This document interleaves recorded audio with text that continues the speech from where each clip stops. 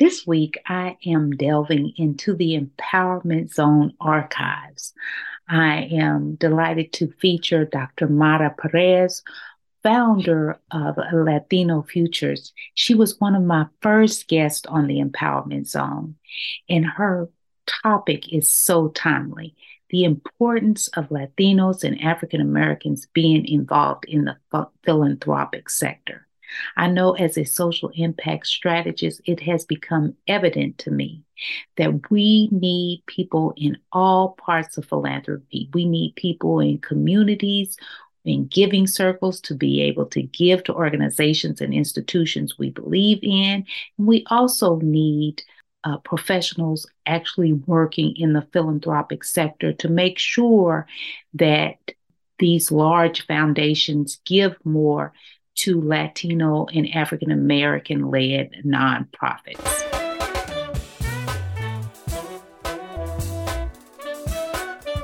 Welcome to the Empowerment Zone with Ramona Houston, where we zone in on Black and Brown relations and our journey to empowering our communities. I'm sure you're going to enjoy our conversation. Dr. Perez has some great advice on how you can build and create giving circles in your communities, and you can make sure that you can give no matter how much money you make in order to make an impact in your local community.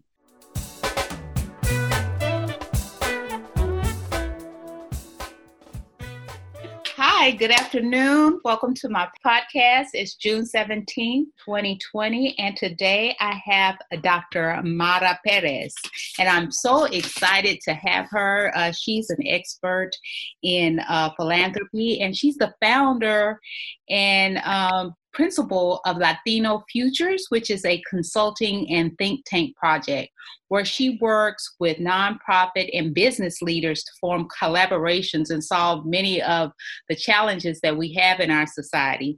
She writes research and position papers, issue briefs, and strategic plans. Her focus is on education, equity and economic vitality, leadership, and philanthropy.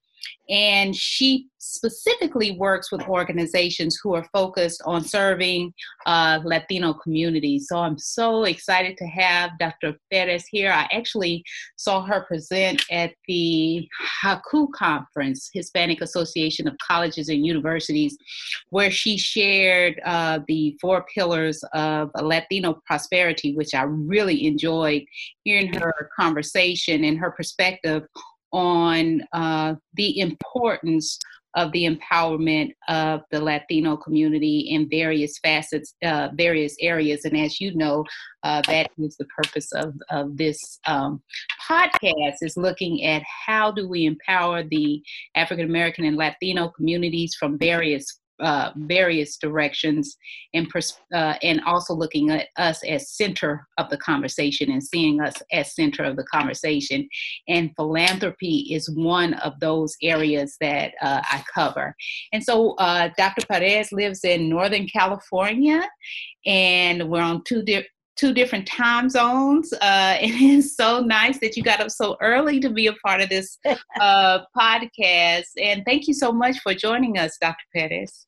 It's my pleasure. Thank you very much for having me. And what a joy to have met you in Chicago last year during the HACU conference and maintain this very fruitful professional relationship. It's a pleasure to see you again. Thank you. Thank you. So tell us about your work and your evolution into philanthropy, and tell us a little bit about Latino Futures and just about you and your work. Well, thank you so much for the opportunity. Again, I'm delighted to be here. And my work centers on building prosperity for the Latino community. And I do so through my practice, which is called Latino Futures. It's, as you said, a consulting practice where I also do a think tank of work, meaning a lot of research, a lot of presentations and talks, lectures, classes, etc., with the intention of bringing awareness and information as to how we can continue to build Latino prosperity in the United States in order to build further prosperity for the nation as a whole. And I say that because the Latino community will soon represent 30% of the entire population in the country. The Latino community overall continues to be low income and undersourced, and that's a major national problem, and it should be a strategic priority for the country. Building Latino prosperity in the United States and jumping into it right now is a strategic priority for the nation. And there are many opportunities to move this message forward in places where that awareness already exists and continue to build it. And in particular, in many of the places where that awareness is not yet fully developed. And that includes American institutional philanthropy. Yes, so tell us about, you talk about building the prosperity of Latino communities. Can you talk about the 4 pillars of prosperity, of Latino prosperity, and expand on each of those pillars and how they contribute to the prosperity of the Latino community as well as the prosperity of the United States? Sure.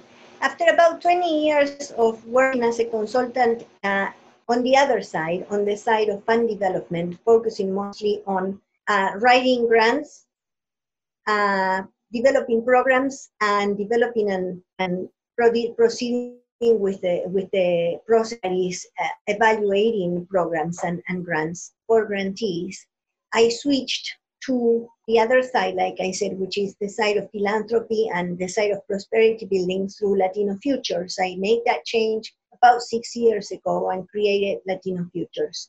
And so in thinking about this, researching these issues and structuring the framework for Latino Futures and Latino prosperity, I understood to have 4 main pillars is critical. It doesn't mean they're the only pillars that will build Latino prosperity, but I understood it to be fundamental. That's why I call them pillars. Latino education, of course. It's not just Latino education, it's education, period, for any group, right? But in this case, Latino education. Latino entrepreneurship, because before COVID, and I'm sure after COVID, the Latino community in the United States was leading the way in terms of numbers of businesses opened in the country on a yearly basis. The Latino community was opening businesses 3 times faster than any other racial and ethnic group in the United States, including whites, Blacks, and any other minorities. Therefore, creating programs that help remove any and all barriers that impede Latinos from building their businesses to the highest potential is essential, because that's prosperity building. Another important pillar is workforce development. There are many studies that show that workforce development programs, for the vast majority of them to date, are really functioning with our 20th century models, which really do not fit the economies of the 21st century, which include high levels of economies and businesses focusing on tech, the gig economy, etc. And also, these institutions, including Pew Research and many others, the Aspen Institute, argue that to date, the majority of workforce development programs are here, and education is here. It's 2 separate things. And we really need to think about one whole thread, a continuum, so that when you have students, they are also participating in internships. The companies that bring them on for internships need to see them as their potential employees, which isn't necessarily the case. Need to cultivate their talent, need to provide them with sponsors right there and then during the period of internship, and then hire them. That's a continuum. Mm-hmm. And they have to also, these companies, have a clear understanding of their own biases, whether there is any kind of institutionalized racism, and get rid of it. Because the fuel of this economy is in the Latino community.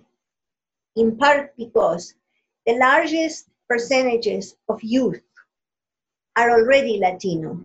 And over time, as the white population continues to age, get off the workforce and not replace themselves through births, the fountain of youth in great part in this nation is going to be coming from the Latino community. If we don't act now, we are really as a nation failing big time. So those are the reasons why this is so important. And Latino philanthropy. If we're working on building accomplishment pathways for Latinos through education, if we're working to build Latino entrepreneurs, their businesses, and remove barriers and make sure that their businesses reach their maximum potential of revenue and success.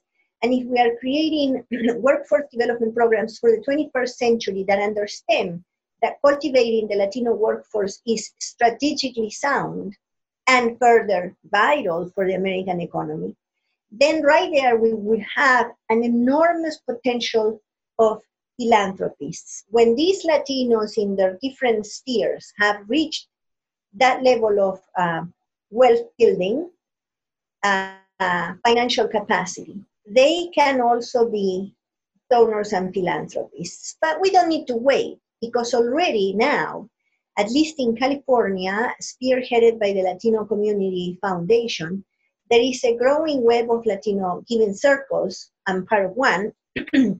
And not only are we donors, because we've been donors for a long time, the Latino community is very generous. And the Latino community, the Mexican community has really kind of kept Mexico going, functioning through remittances.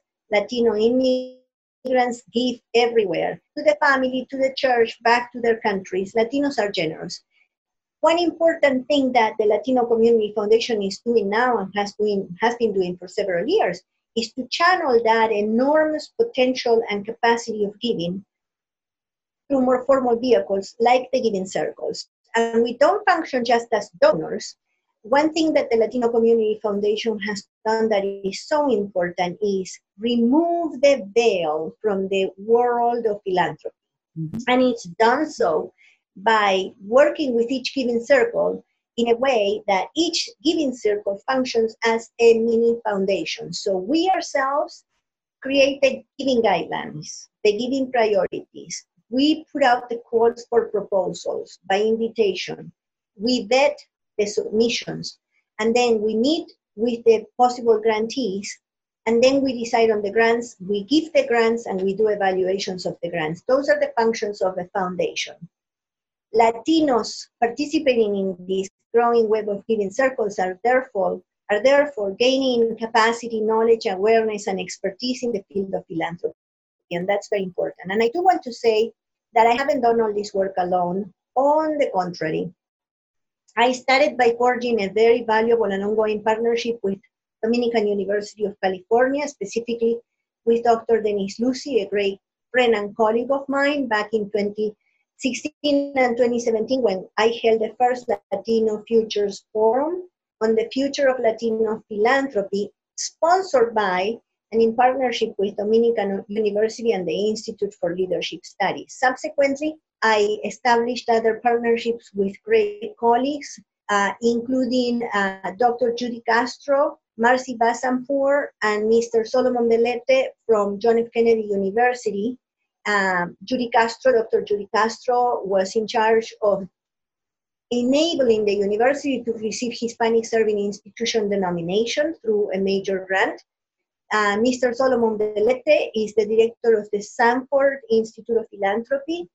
And with him now, we are working on developing a call to philanthropic action to increase the levels of Latino education and Latino graduation from college, to reach the levels of white graduation rates and Asian graduation rates in the country because they're the highest, and to achieve that in a sequence so that when the Latino population represents 30% of the US population, approximately in 2050, we will have achieved the same level of graduation rates to those of the majority, although whites are not going to be the majority at that point. The country is getting very close to being a majority minority nation.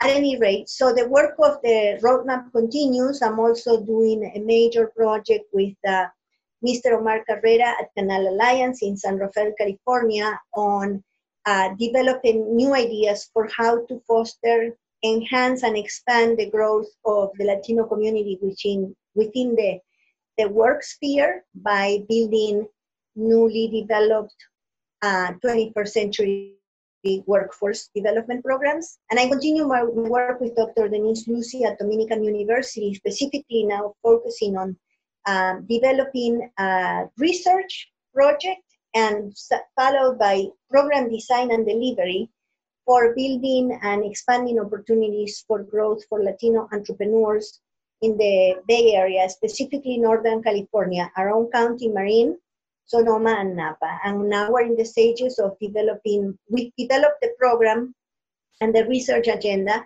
and Dr. Denise Lucy with other colleagues from Dominican University and I are now in the process of pursuing funding for this project. So, and I continue to do work in the sphere of Latino philanthropy. Most recently, I did research on giving circles with the Latino Community Foundation, and we created a tool and an issue brief on this subject in order to continue to advance knowledge and create opportunities for other Latinos to join more giving circles and build their expertise then as philanthropists. Those are the 4 pillars. Yes. Well, I like that. I like that you expanded on the 4 pillars, which to repeat are education, entrepreneurship, workforce development, and philanthropy. But also talking about the partnerships that you have, because it has to be a collaboration in all of these sectors in order to really make sure we're successful in our efforts. I want to focus in on philanthropy. I was reading recently in one of your publications that I believe it was 2016 when you did this particular study, that only 1.1% of the giving of all of the foundations, 1.1% went to Latino-run organizations or Latino organizations focused on the Latino community, and it wasn't much better for other communities of color in terms of being recipients of philanthropic giving at these foundations. And so that's why it's so important that we build a philanthropic base and be more strategic about our giving in the Black and Brown communities. As you stated before, we do give. We give to our families, right? We're the ones paying for the quinceañeras, right? The bodas, giving back giving to our churches, sending back to our home countries. That we are givers in the Latino community and in the Black community. We give to the church. We fund the dance lessons of our nieces, and we fund education for family members. But we have to be more concerned now with strategic philanthropy in our communities, in empowering our communities. Can you talk more about some recommendations you would have for Latino and African American communities from an individual and collective perspective on some ideas you have for us to get involved in philanthropy and talk about what a giving circle is, and how to form a giving circle, and just talk about beyond just giving circles. What do we need to do to become more involved in philanthropy individually and collectively? Thank you so much. I'll start briefly with that percentage you offered. That was a number that the 1.1% of institutional philanthropy to Latino serving Latino-led, a number that was derived through research by a project called D5, Diversity 5, which was 5 years of research on diversity to see what the results were in terms of institutional philanthropy supporting nonprofits. They came up with that number, 1.1 to 1.3%, understanding that they only had a certain body of research to work with, which were the foundations that report that level of data, which is, pretty granular. We might say that if there are others that give that we don't know about because that level of data is not always provided, 3%, 4%, still, I would say it doesn't reach, or it may at most reach $500 million a year to all Latino-led, Latino-serving organizations throughout the nation, which amounts to almost nothing. Mm-hmm. And that's in part why so many Latino nonprofits struggle to deliver services or struggle to deliver services to larger groups of people because they don't have funding. And there is a lot of research that shows that the burden put on nonprofits led by Latinos and Blacks in the United States by institutional philanthropy is much heavier and harder than the burden put on organizations not led by Blacks or not led by Latinos or serving those communities, typically whites, right? I'm sorry to say it, but that's the nature of the institutional philanthropic establishment. That's how they function. The institutions try to change or at least talk about it, but if you measure year by year, you really have to sit down and say, so what has changed? You've been working at it for years. Nothing has changed. Look at the data, nothing much has changed. So my recommendations to others like us would include find out if there are giving circles in your area and learn what they fund, determine whether that suits your philanthropic interests, and join them. If there aren't, create one. There are many publications out there showing what giving circles are like, how they function. They can function in many different ways. They can be tied to an institution like the Latino Giving Circle Network group of the Latino Community Foundation, but they don't have to. The Black community, the Jewish community, the Asian community have created very, very successful giving circle networks. Very successful. So if you Google how they've done it, you can find out. The Latino Community Foundation has a lot of information on its website about the giving circles. You can look at my article on my website, latinofutures.com. There is a section there with publications, and there you will see the article I wrote about the Latino Giving Circle Network of the Latino Community Foundation, and there is a history, the evolution of it. Mainly, I would say, find people that share your interests. Is it education of children, education of adults? Is it lifelong learning? Is it social justice, the environment, whatever it is? Figure out what your core interests are that you want to support financially and see if there are any giving circles around you. And if there aren't, talk with your peers, people that you know share your interests, do a little research, figure out how to create a giving circle and do it. Mainly, those people will pool their own money into the circle and then identify organizations they want to support. Some go through a very formal process of soliciting proposals, reviewing proposals with very specific guidelines, evaluation program design requests within the guidelines, etc. Others are a little more informal. So figure out also how formal you want to be, or whether you want to be working with a group of people, pool money together, and make a donation, maybe instead of a formal grant, to a specific organization. It's really not that hard, and it can be tailored to your specific desires and abilities. Maybe you put $10, maybe you put 1,000, maybe you put 200,000, maybe you put $1 million. It depends on who you are and your capacity and interests. The Giving Circle of the Latino Community Foundation that I refer to a lot because I have so much respect for the effort and because I'm a part of the circle. I'm not a part of the foundation. I'm not on staff. The minimum requirement is $1,000 per person. So we know that we have to put $1,000 at least or more, and many of us put more depending on our own ability, depending on how you did financially on a given year, etc. And so then we think very carefully. We've got our own specific guidelines, our own specific area of concentration in terms of the kinds of organizations we support. And then we put out requests for proposals through invitations. It's not an open process in our case. And the whole process takes several months, but it's formal and is highly effective. So I would say start small. If you don't want to go the formal route, at a minimum, talk with your friends and set up a circle. I know other people that have done that. I know people in Berkeley. I knew someone in Berkeley who has since passed, but she was the one who started a giving circle, not a Latina, not a Black person, a white person with great interest in the environment.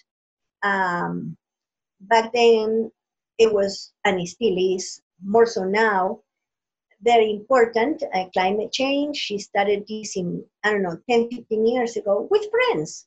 And it was a great cause.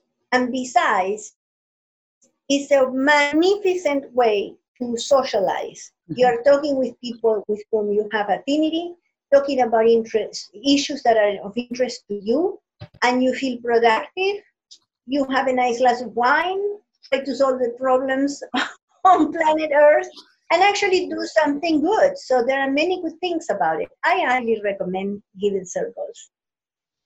Yes, thank you so much for that recommendation and explaining what giving circles are all about. All we need to do is just get some friends who believe in the same things and want to be problem solvers instead of just discussing it, put our money together and give to a cause or an organization that is doing the work that we think is valuable. And we can do that anywhere. So as Dr. Perez said, please look up Giving Circle in your community, and you can find some way to start, get some advice, and just get your friends together and start participating in strategic philanthropy. That's what we're talking about, is strategic philanthropy and making a big impact. Well, and if they don't do that, they can also just find out what organizations they value in their immediate community, in another state, wherever, and send a check as a donation. They can also do that as individuals. As individuals, we have many ways to contribute through giving circles. As individual donors, we can support a foundation that does work that we believe in.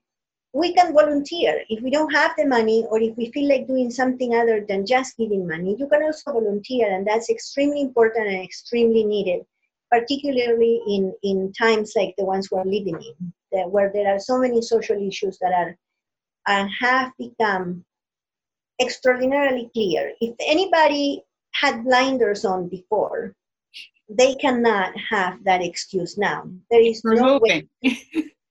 Right? I mean, it's like, these are the main issues of the nation. These are the main issues, I believe, of the century. And we better fix them now, because we haven't for a couple hundred years. And that is on us as a society. So there are many ways to support an organization or a cause. Donate or volunteer or advocate, write to your congressman and keep pushing the envelope, keep saying, no, this isn't right. Or do not buy products from companies that you believe are doing the wrong thing. For example, companies that are not necessarily hiring in the ways in which they should.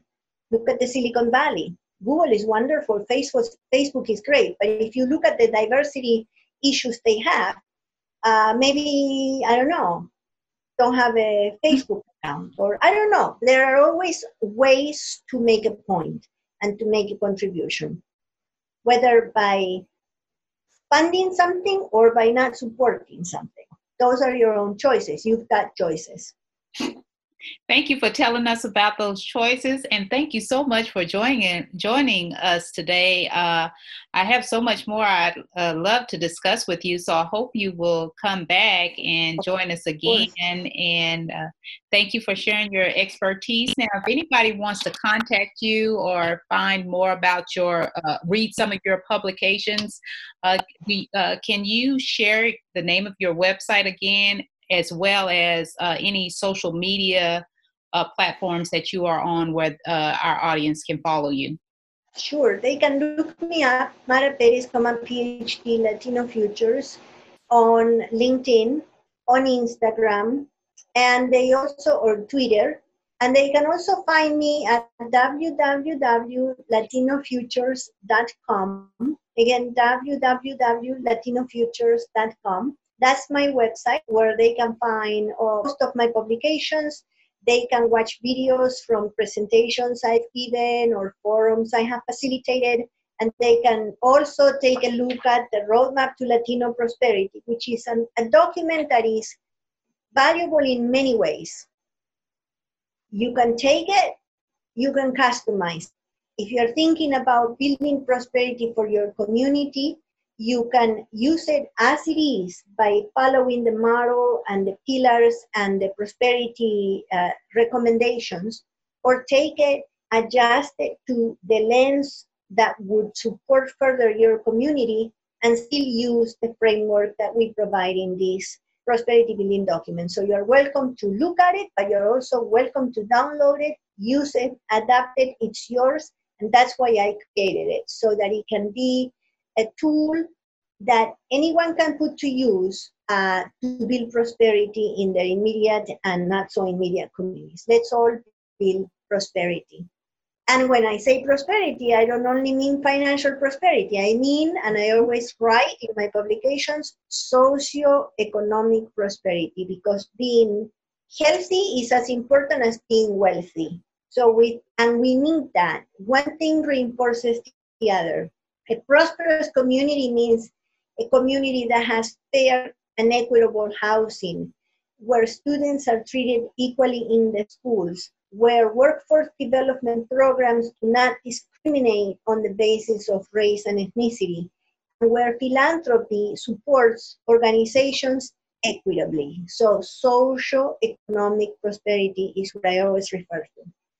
Thank you so much. Thank you so much Thank you for expanding on what prosperity means. It's not just about money. It's a holistic perspective in terms of prosperity. Thank you, Dr. Mara Perez, for joining us today. We look forward to having you again in the near future. Thank you.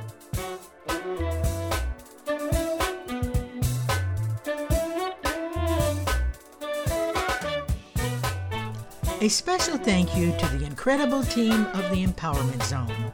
Terry Gully, theme song. NADWorks, digital support, and of course, our featured guest.